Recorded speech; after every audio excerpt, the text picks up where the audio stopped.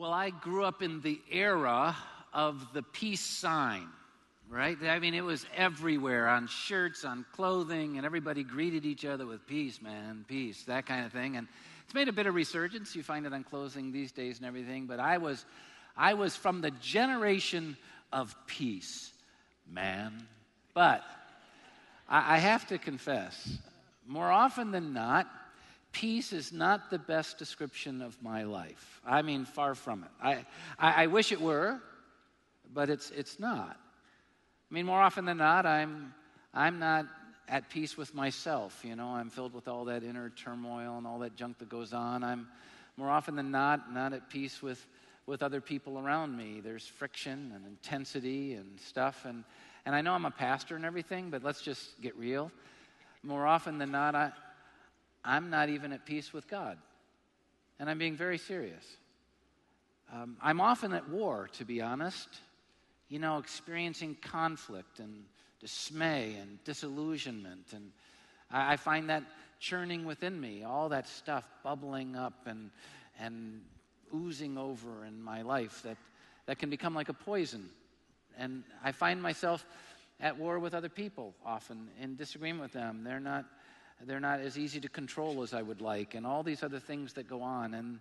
And this even boils over into my relationship with God. There are times when I'm certainly at war with God, in conflict with Him. And it can actually be seen in positive moments like prayer, when I'm telling Him all the things He's doing wrong and the things that He should be getting right. And I mean, you can relate to this, right? No matter how sincere I am, how much I try, how hard I try, how much I want it, my life, my attitudes, my thoughts, my relationships are often in turmoil, and they really get out of whack. And I just want to be honest with you. It can be exhausting.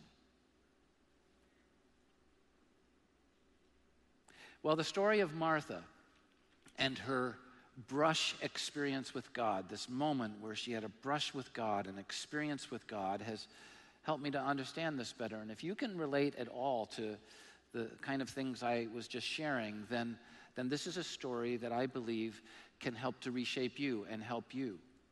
Look at Luke chapter 10, verses 38 through 42. Let me just read this brush experience that Martha had. As Jesus and his disciples were on their way, he came to a village where a woman named Martha opened her home to him.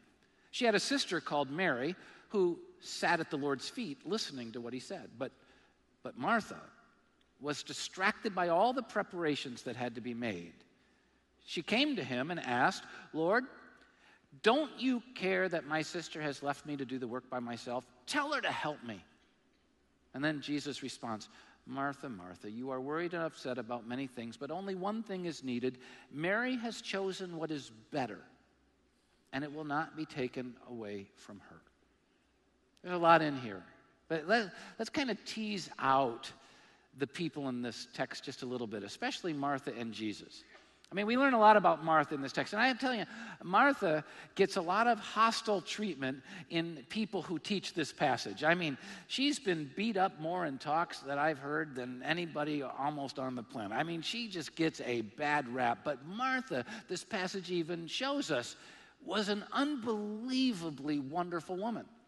In this passage alone, it says she opened her home to Jesus. And you know, the crowds that followed Jesus and the people and the things that were going on. She opened her home to this event of having Jesus there. I mean, it shows that she was gracious, that she was generous, that she was spiritual, she cared about Jesus, that she was a woman committed to serving others. I mean, she was a wonderful human being. But in this particular moment, in fact, the passage even says, "But Martha." I mean, she opened her home, she's this gracious woman, but Martha. In this particular moment, she wasn't experiencing peace.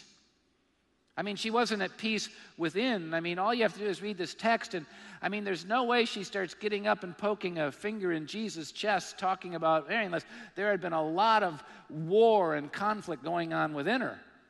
You know what it's like, because you've been in these moments where you think life's treating you unfairly and people aren't helping you and things aren't meeting your expectations. You know what goes on inside you, right? She started bubbling up with all kinds of turmoil within. And then she went to war with her sister. She was in conflict with her sister. You know, she didn't burst out and talk to Jesus about this. She was making eyes at her sister the whole time. You know, and she was pointing, and she was done. She'd go over and brush her with her leg and jab her, and you know she was trying. And Mary was just going to lock on to Jesus. And so she finally just exploded and said, "Jesus, don't you care?" And this passage tells us why, and this is important to me because I already shared with you that peace isn't my general experience in life. I'm very often where we find Martha in this particular passage, and this passage tells us how she got there. This good, this gracious, this generous woman got there because she was distracted, it tells us. She became out of focus. Her focus in life, what it should have been, was knocked out of alignment, and she was distracted by two things. It tells us she was distracted by her responsibilities. The text actually says she was distracted by the preparations that had to be made. It was her home. She had to open the home, and so there was a lot that had to be done in order to host these people there, and once they were there was a lot that had to be done. Any of you who have ever played host knows that there's a lot of stuff involved in that, and she got distracted by her responsibilities. Now, this is interesting because this is a woman who owned the home and opened her home. She wasn't made to do this. She wanted to do this. It just tells us she had the gift of hospitality. She wanted people to be there. She wanted this to be going on. And she invited them there. So it was a part of her calling, a part of who she was. She normally found joy in this moment, but she lost all that joy and was so distracted by the responsibility that she started losing all of her sense of peace, even though Jesus was in the room. And the text also tells us she was distracted by her sister's choices.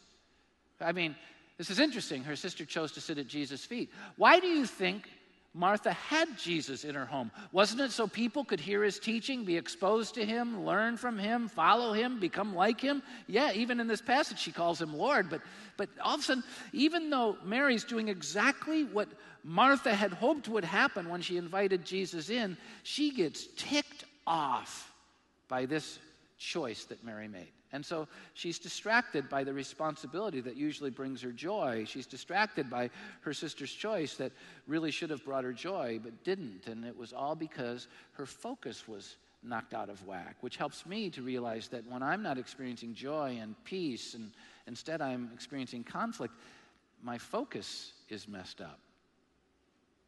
That's where she was. The result is it messed up everything. In that moment, it threw her whole life out of whack. She lost joy. She lost peace. She was churning inside with anger and jealousy and disillusionment. And I know she was churning inside with what often happens to me when I think life's not going my way and God's not treating me right and others aren't treating me right and I'm having to work and other people aren't having to work. You know what happens to me? I start wallowing in self-pity.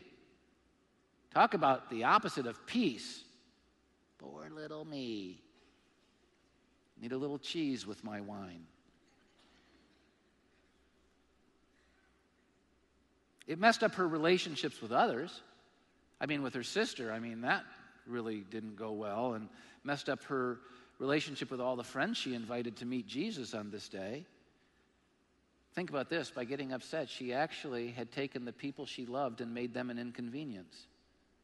You're inconveniencing me. You're ruining my life. You're getting in the way of my joy. You're the problem. And when you make the people you love your problem, it's not a good thing. You're not at peace. And it got even worse than that because all this junk that was boiling in her and all the personal conflict going on in her, she couldn't keep it inside. And ultimately it flowed out on all of them. And she spilled over in her misery and anger and disappointment on all of them. She wasn't a lot of fun to be around in that moment. Do you know people like this? Are you often a person like this? Yeah, I am sometimes.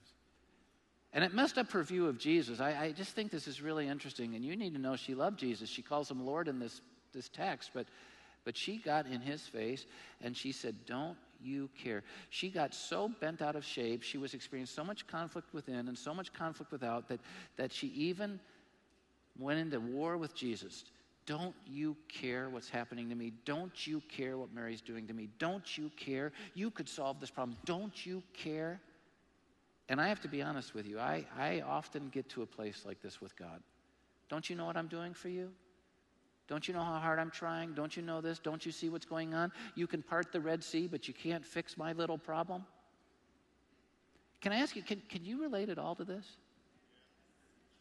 This is what Martha was going through. She was a real human being. And then I love Jesus in this story. Jesus is, it's profound. He responds this way, Martha, Martha. I love that. Because he didn't call her by her first and middle name, if you know what I mean. Now, they didn't have middle names back then, but you understand the cultural reference here. I mean, we all know when someone calls us by our first and middle name, they're ticked. My mom, man, and she was ticked all the time. I mean, I was her son, really. And it was always Bradley Dean. And I mean, Dean lasted for like 20 minutes. I mean, it was like, boy, you knew she was just angry. But he didn't respond that way. He said her first name twice. And by the way, my mom, who loved me profoundly with all of the junk that I caused her, there were times when she said my first name twice. Bradley. It usually had a tone of disappointment in it. You know what I'm saying? Bradley. But that's compassionate, loving. And that's what Jesus did. He loved her. She got in his face, and she accused him of not caring, and he loved her. Here's what I just need you to see. No matter what our view of him, no matter what our feelings towards him, he loves us and he cares. Isn't that a beautiful thing? I'm often beating myself up because I'm Martha. And Jesus isn't beating me up. He's just saying, Brad, he's loving me. He's loving you. And then he says, Martha, Martha, you're worried and upset about many things. You're carrying the weight of the world, and you weren't made to carry it. I was made to carry it. And you need to look to me. You need to remember that. You're caught up in all the problems of the world when you have me right here, and I'm big enough to hold them all, but you won't let me. You're trying to do my job for me, and you're upset about many things. You shouldn't be. And then he says, there's only one thing that's needed. Mary's chosen it. Mary isn't being weighed down by the burdens of life because she's looking to me to carry the load. She's chosen the better thing. Now, there are a lot of people who misunderstand this. In fact, there are a lot of people who get a little mad at Jesus about this passage. Because they're going, oh yeah, sure. Beat up the one person who's carrying the load and doing all the work, and honor the person who's sitting around on their lazy behind doing nothing. But that's not what this passage is about. Nowhere in this passage does it say Mary didn't do anything. Mary was handling her responsibility. Mary lived in this home. Mary was a part of the preparation. But she didn't miss the fact that Jesus, the Son of God, the creator of the world, the King of Kings, once he was there, that was a little bit more important than the dust bowl in the corner of the house. I mean, the preparations were about before he came. Now he's here, and she wasn't going to be lost in that, but Martha couldn't do it. She was so distracted by all the stuff that had to be done that she lost focus on who was in her house. Think about what this story could have been.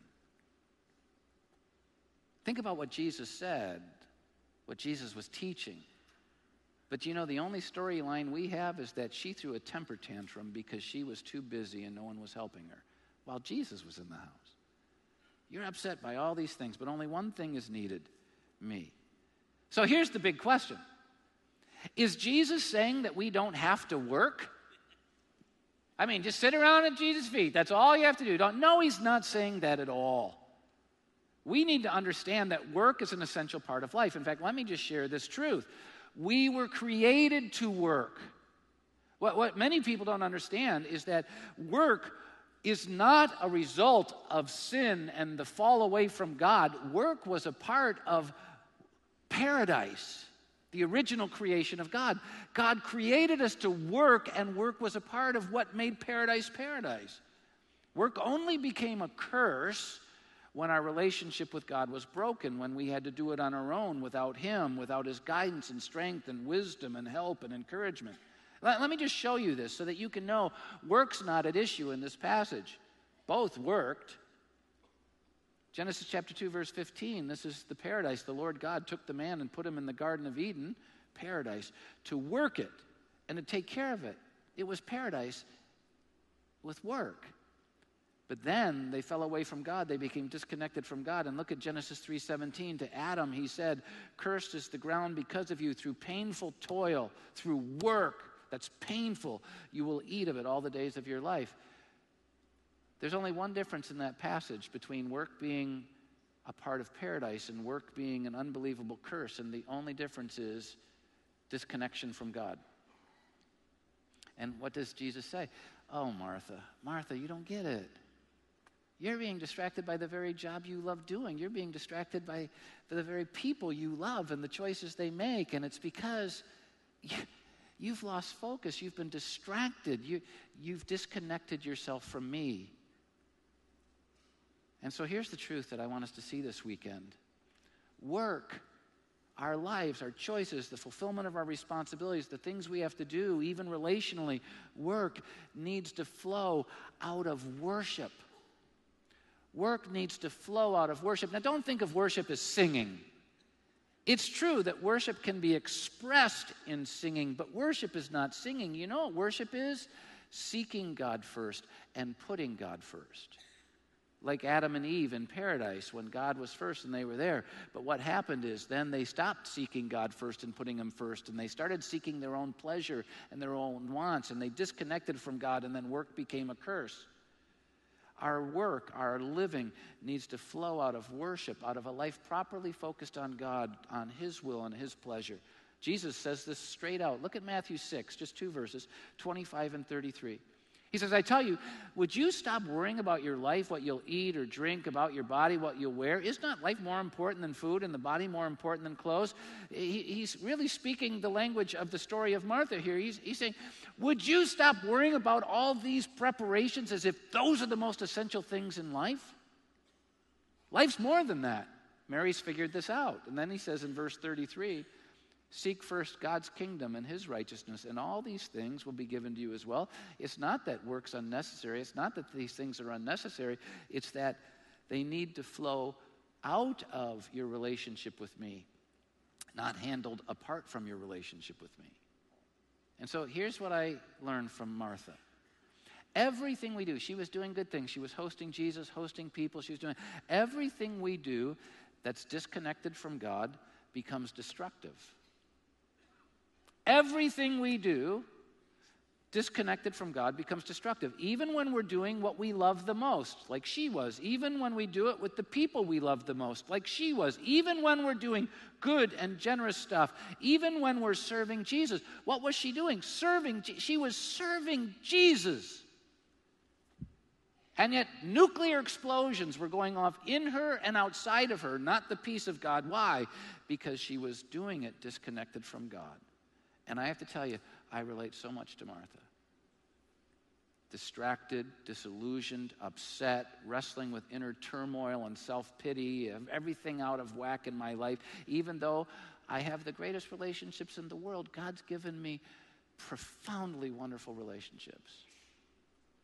And yet I can still become filled with conflict and turmoil. I believe that I have the privilege of doing what I was created for. This job of mine is like the greatest privilege in life. I can't believe I get to do this. But you know, it's very often this job that I love so much that I get to do that just fills me with conflict. I'm gifted for it. I'm called to it. But often I get up and I do the job disconnected from him, like Martha was. Not focused on him, like Martha was doing. And I get to the same place she was. My focus gets knocked out of alignment, and I get really messed up. Can I just ask you to be honest for a moment? Isn't the same true of you at times as well? Sure. We all relate to Martha. So here's my discovery, and this really helps me so much. The road to our greatest highs, our greatest moments, and our greatest successes in life, and the road to our greatest lows and the greatest moments of failure in our life can be the very same road. I can be in the relationships I'm in, doing the job I'm doing and be filled with joy and peace and wonder, or I can be in the relationships I'm in and doing the job I'm doing, and I can be filled with misery and antagonism and disillusionment and self-pity. Same road. And it all boils down to my view. Am I disconnected to God or connected? And am I looking to him or not? Well, because it's so important that we do the one thing that Mary did, that all of our life flows out of worship instead of doing all of that and just tacking on worship. I've come up with some principles that I believe we can learn from Martha, but can help us immensely in life, that I've heard throughout the years and haven't practiced very well throughout the years, but I want to share with you, okay? These things can help us because it's so easy for us to become like Martha and mess up our relationships in our lives. If we practice some of these principles, I think it'll help us. So here's the first one. We need to figure out what fills us up in life, and we need to figure out what empties us out in life. I mean, we just have to figure this out. And all of us are different. We have unique personalities, unique experiences, unique likes and dislikes. And so in life, it's going to be different things generally. I mean, the things that fill me up are going to be different than the things that fill you up recreationally and relationally. I mean, things that I love doing, they just fill me up. They're going to be different than yours, but we both have them. And then there are going to be things that drain me. They might be different than the things that drain you, but they drain me. And I have to know what fills me up and what drains me, because here's the tendency: to do a bunch of things that drain me and not do those things that fill me back up, so I'm running on empty.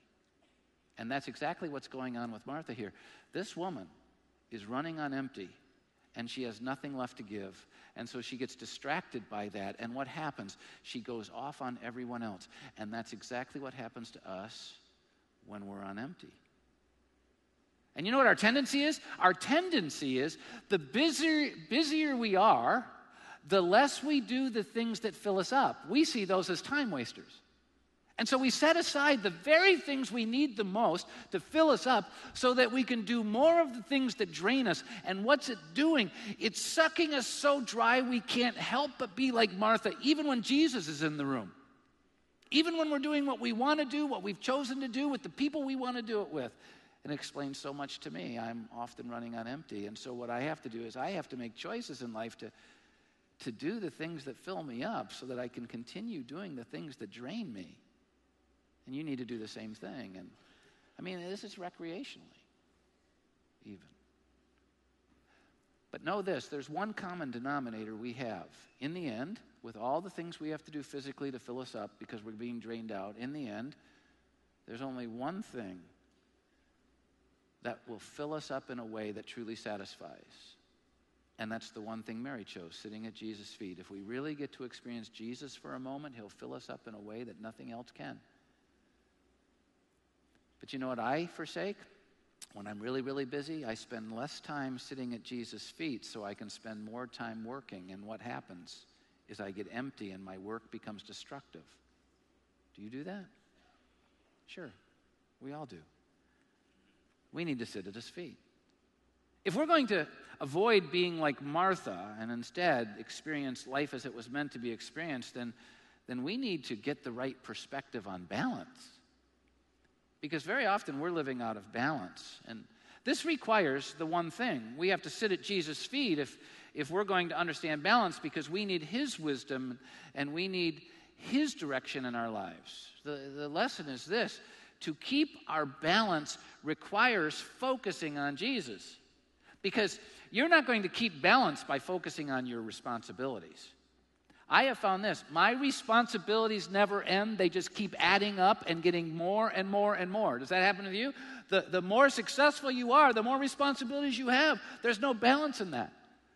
And then you add to it your relationally. The more relationally you're invested and the more relationships you have, the bigger life becomes. And there's no balance in that.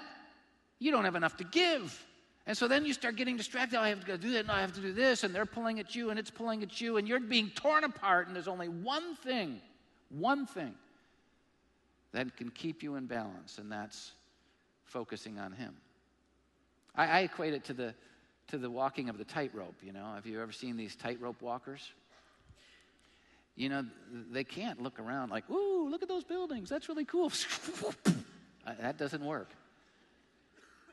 They can't be looking around at others. They can't be looking at the wire. You look at the wire, you get out of balance. You know, the only thing you can do is you can look where you're going, right out ahead of you.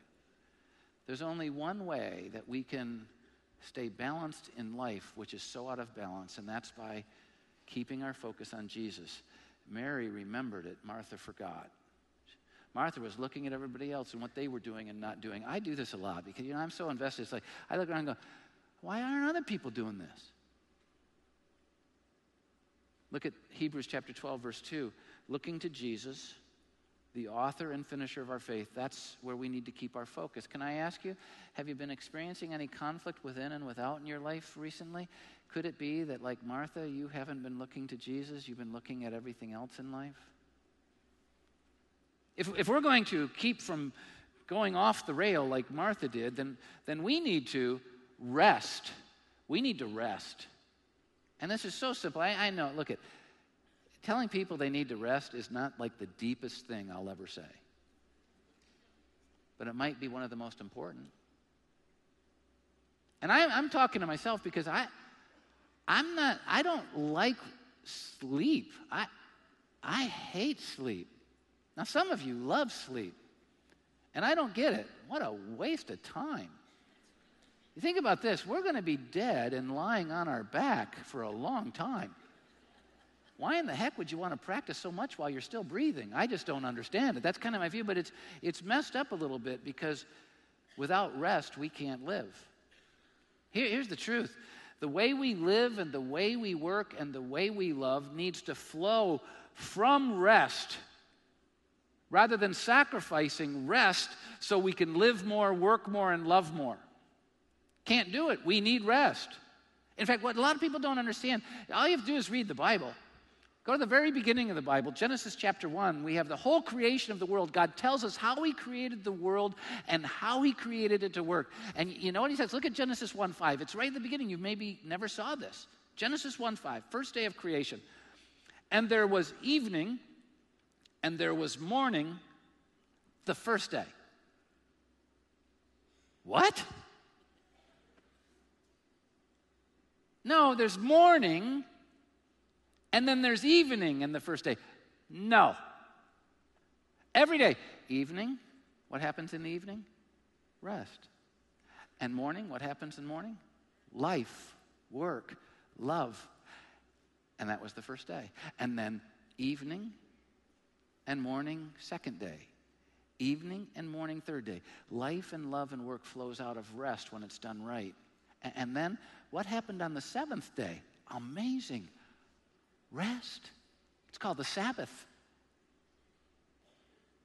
And you know when the Sabbath starts? In the evening.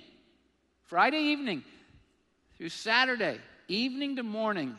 And then you've got the rest of the day. And then you're prepared for the next week. Rest flows life, love, and work. Rest flows life. You know why we're not living very well, we're not working very well, and we're not loving very well? Because we're exhausted. Rest flows out of. Martha messed up here because she was worn out. She was tired, not because she was a bad person. And here's the lesson I have to learn. We don't fail because we're bad or insincere. We fail because we're frail. And we forget it. We think we can conquer the world. We think we can do anything. We think we can keep going. We think we don't have limitations. We think we can control. And then we find out we can't. We break down like Martha did. We need to rest. Rest keeps us from losing ourselves. Martha lost herself in this story. Rest keeps us from losing our souls. Rest keeps us from doing things in our busyness that will ultimately destroy us. And this is why Mary chose the better thing. It wasn't that she didn't work. It's that she knew she needed Jesus for her work to matter. And what you don't know maybe is that Jesus is our Sabbath rest. You know, the Sabbath ultimately was a picture of what Jesus would bring when he came. Hebrews chapter 4:9. Look at this. It's an amazing passage. There remains then a Sabbath rest for the people of God. And it's no longer a day. It's now a person. Jesus is our Sabbath rest, is what this passage is saying. Jesus is our Sabbath rest. And you know what? Jesus is saying, Mary's chosen the right thing, because in this moment with me, she gets rest through which life and work and love can flow.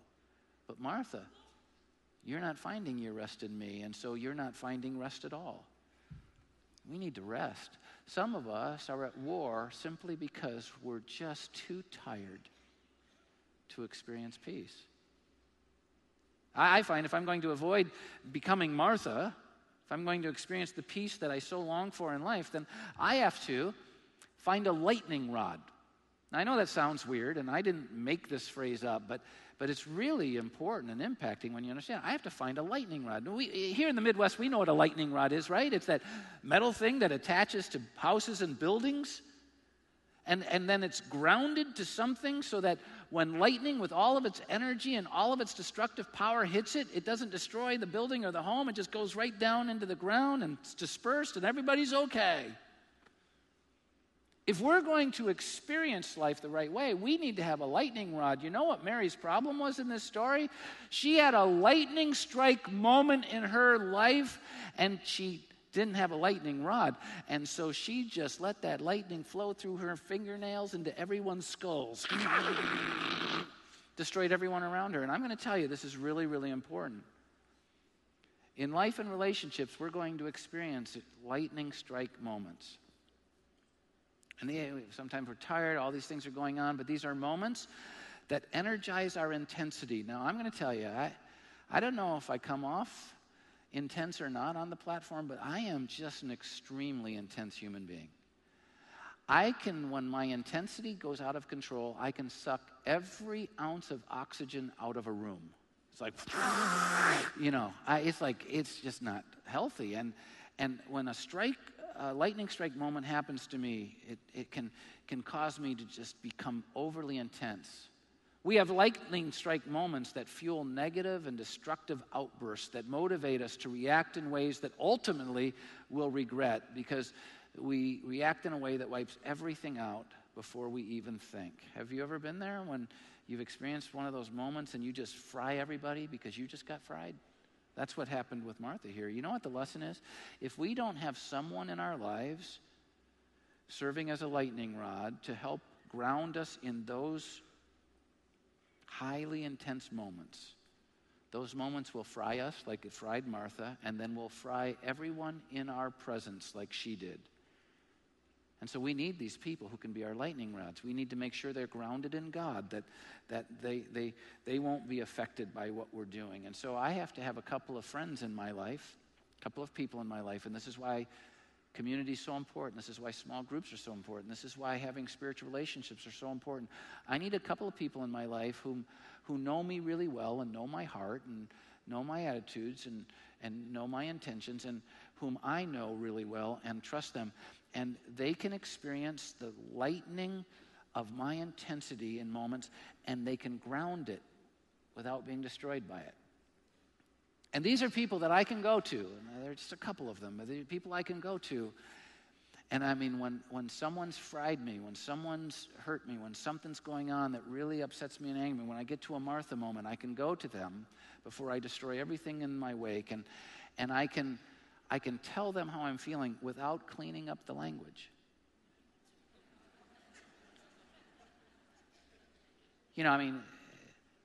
Without lightning rod people, can you imagine what my language would be like on this platform? Some of you are saying it's already over the top. You should see what it is when it's really over the top. It's like, and I'm not a foul-mouthed person, but sometimes there are particular words that are necessary to express how you're really feeling. Do you know what I'm saying?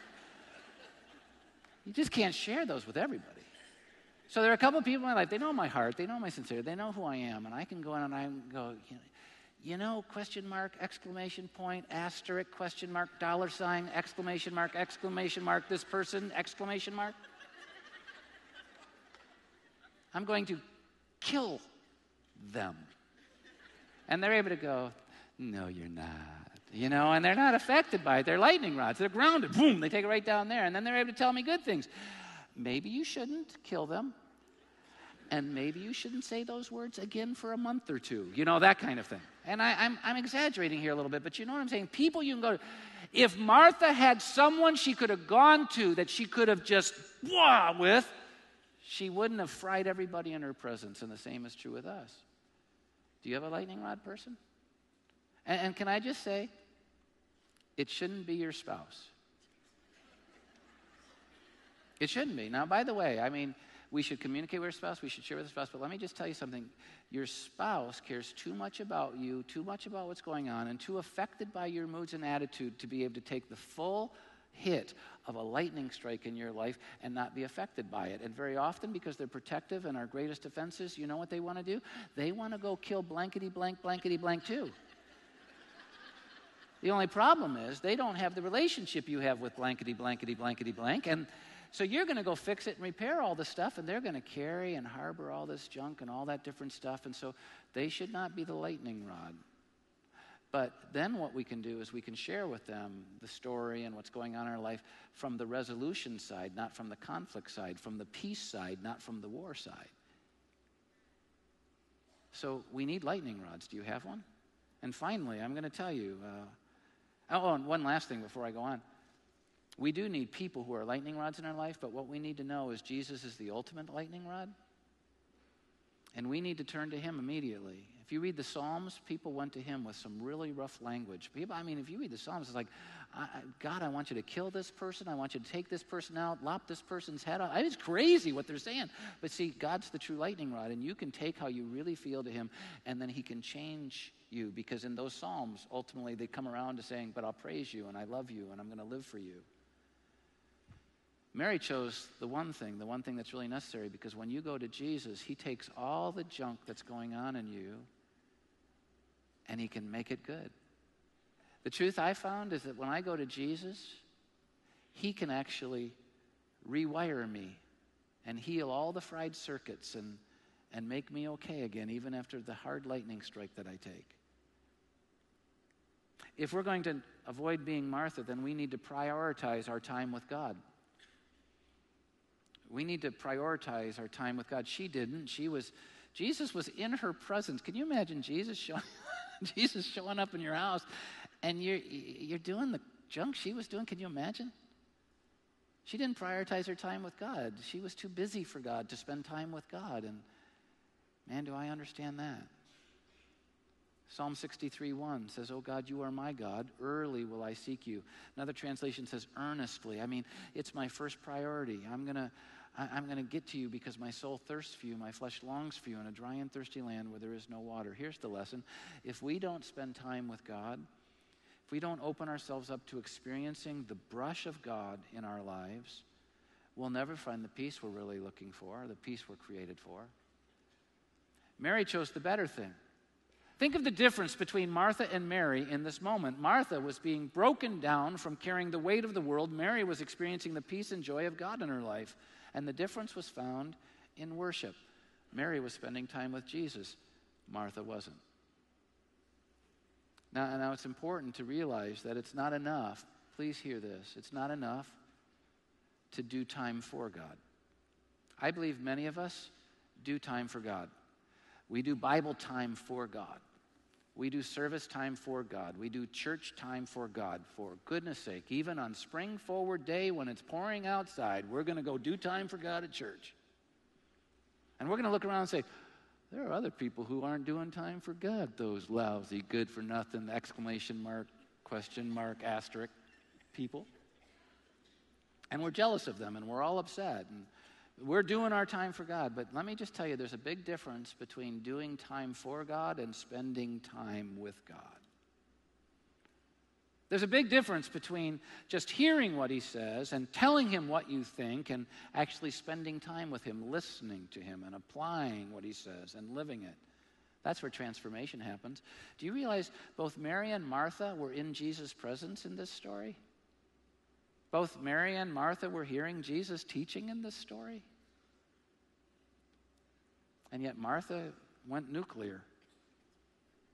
Why? Well, because it's all about the proximity of our heart. Mary's heart was open to Jesus. Martha's heart was closed to Jesus.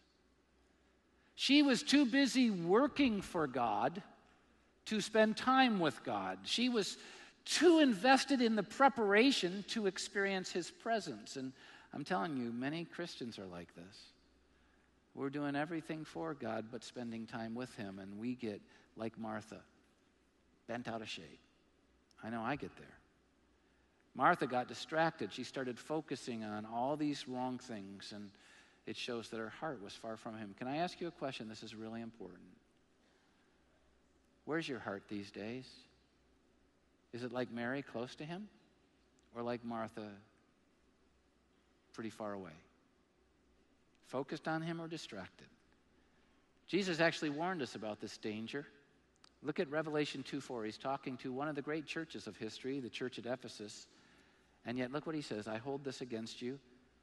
You have forsaken your first love. You're doing all kinds of stuff for me, but you're not loving me. And isn't that where Martha was? And this helps me so much because I do a lot of stuff for God. But very often, I'm not loving him. And remember, anything we do disconnected from God becomes destructive. Even serving him, even giving to him, even singing for him, and even working for him. We need to have our heart close. But here's the good news. No matter how committed we are, how sincere, how good, gracious, or generous we are, we learn from Martha that this is a danger for us, but it doesn't have to destroy us, because Jesus didn't come and judge her and say, you've blown it, that's it, I'm choosing Mary, forget you, Martha. He didn't do that. He said, Martha, Martha. You know what happens in this text? He teaches us that even when we're making all the wrong choices, we can still choose to make the right choice, and he'll renew us. He says, Martha, you're blowing it right now. Look what you did. I mean, you just poisoned everybody here, but if you choose what Mary chose, then I can renew you and refresh you. And I believe I'm talking to a bunch of people who've been fried, because life fries us. Life's tough. Life's hard. But listen to what Jesus says to all of us in Matthew chapter 11, verse 28. Come to me, you who are weary and burdened, and I'll give you rest. Oh my gosh, rest. What does life flow out of? Rest. What does love flow out of? Rest. What does healthy work flow out of? Rest. And where do we go for rest? Oh yeah, Mary chose the better thing. Mary chose the better thing, the one thing we need, the one thing you need. I'm begging you, turn your focus back to Jesus. Come to him. Let him give you rest, because in that you will stop being at war with yourself and with others and with him, and you will find what you're longing for so desperately, peace, like Mary did. Would you bow with me in a word of prayer before I move to the final thought? As we pray, if you're a believer already, you're a follower of Jesus like Martha was, maybe good, generous, wonderful human being, is it possible that you're still filled with conflict and you're at war like she was? If so, come to Jesus with your burdens and your weariness and let him give you rest. Put it back on him. Choose the one thing. Could it be that you're here, maybe here in Plymouth, maybe at one of our regional campuses, maybe you're there at Northridge Brighton or Northridge Grosse Ile or even Northridge Saline, or maybe you're watching online and you're just, you're at war, you're at conflict, you're not experiencing peace. This could be your moment to let Jesus in. So I'm going to invite you to pray with me. If you want to open your life to him, just take my words in this prayer, but make them the expression of your heart. Just say, Jesus, I am burdened and I am weary. I know conflict, not peace, and I know it's because I'm disconnected from you. I've sinned against you. But you died on that cross to forgive me. I'm asking you to forgive me. You rose again to give me new life. I'm asking you to give me new life. In Jesus' name I come. Amen. If you just prayed with me, I just want to encourage you, please let us know. I mean, we have a letter about next steps that you can take and in your relationship with God, and we want to get the letter to you. Can't unless we know you prayed with me. And so before I give you this last thought, I just encourage you, Those of you at Northridge Brighton, Northridge Grosse Ile, Northridge Saline, those of you here at Northridge Plymouth, just take this thing out. Would you fill it out? Check that thing at the bottom that says you prayed with me to receive Jesus, and then there are boxes at every exit at all of our campuses. Throw it in there. We'll do the rest. We'll send you that information. And also, I just really want to encourage you. We have a prayer team that meets down front after every service. And if you're wrestling with stuff, you'd like to talk to someone or pray with someone, would you come at the end of the service? No one's going to be watching you. It's not going to be in front of everybody, but just come. They'd love to spend some time with you. But here's the deal. He made it possible for us to sit at his feet. He made it possible for us to experience life and peace and love and joy. And it's always available. The question is, are we looking to him or not? Is he our focus or not? Let's make him our focus. It'll change everything. Make sense?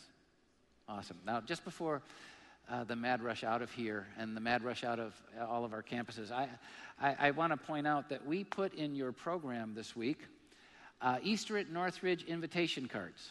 And they're specific to each of our campuses. For those of you at Plymouth, it's Easter at Northridge, and it's Plymouth. It talks about the 10 services here at Plymouth. For those of you at our regional campuses, yours are specific to your campus and your region, and it has the services that we're offering there at each of your campuses. And so it's our campaign this Easter. Easter at Northridge, Google it. Everything. Do you ever watch a movie and you go, who is that actor? And you Google it? Or you're talking about something at a restaurant, you go, oh, we can Google it. Well, instead of telling them all the information about the church, we just thought we'd say Easter at Northridge, Google it. When you do, you see Easter at Northridge. And by the way, I'd love it if all of you took out your phones and you Google Easter at Northridge. You know what will happen? The analytics will go up and we'll be even higher trending and all that stuff. That's a lot of cool things. So let's trend for Jesus' sake, that kind of thing. But anyway, what we've done is we've put billboards up all around our communities. All of our campuses have billboards around them, and it says Easter at Northridge, Google it. How many of you have seen one of our billboards? Have you seen those? Okay, cool. We're going to send tens of thousands of mailers into homes that say Easter at Northridge, Google it. But here's what I want you to know. The billboards won't get people here for Easter. And the mailers won't get people here for Easter. It creates an environment where your invitation has greater weight. They go, oh, I've heard about Northridge. Didn't I see a billboard? Oh, I've seen that. And it gives your invitation more power. And I really want to encourage you. I don't think you're going to, when you experience Easter, I don't think you're going to be excited that an empty seat heard the story of Jesus at Easter. But I think you'll be excited when a friend, a family member, or a neighbor hears the story of Jesus at Easter. So let's fill up every single seat for all of our services, 17 in total, 10 here at Plymouth, 7 in our campuses. Let's fill it up with people so that they can experience what Jesus came to give them: new life, new love, and new hope. Will you join me in that? Let's make Easter great. 2 weeks from this weekend. Thanks, everybody. See ya.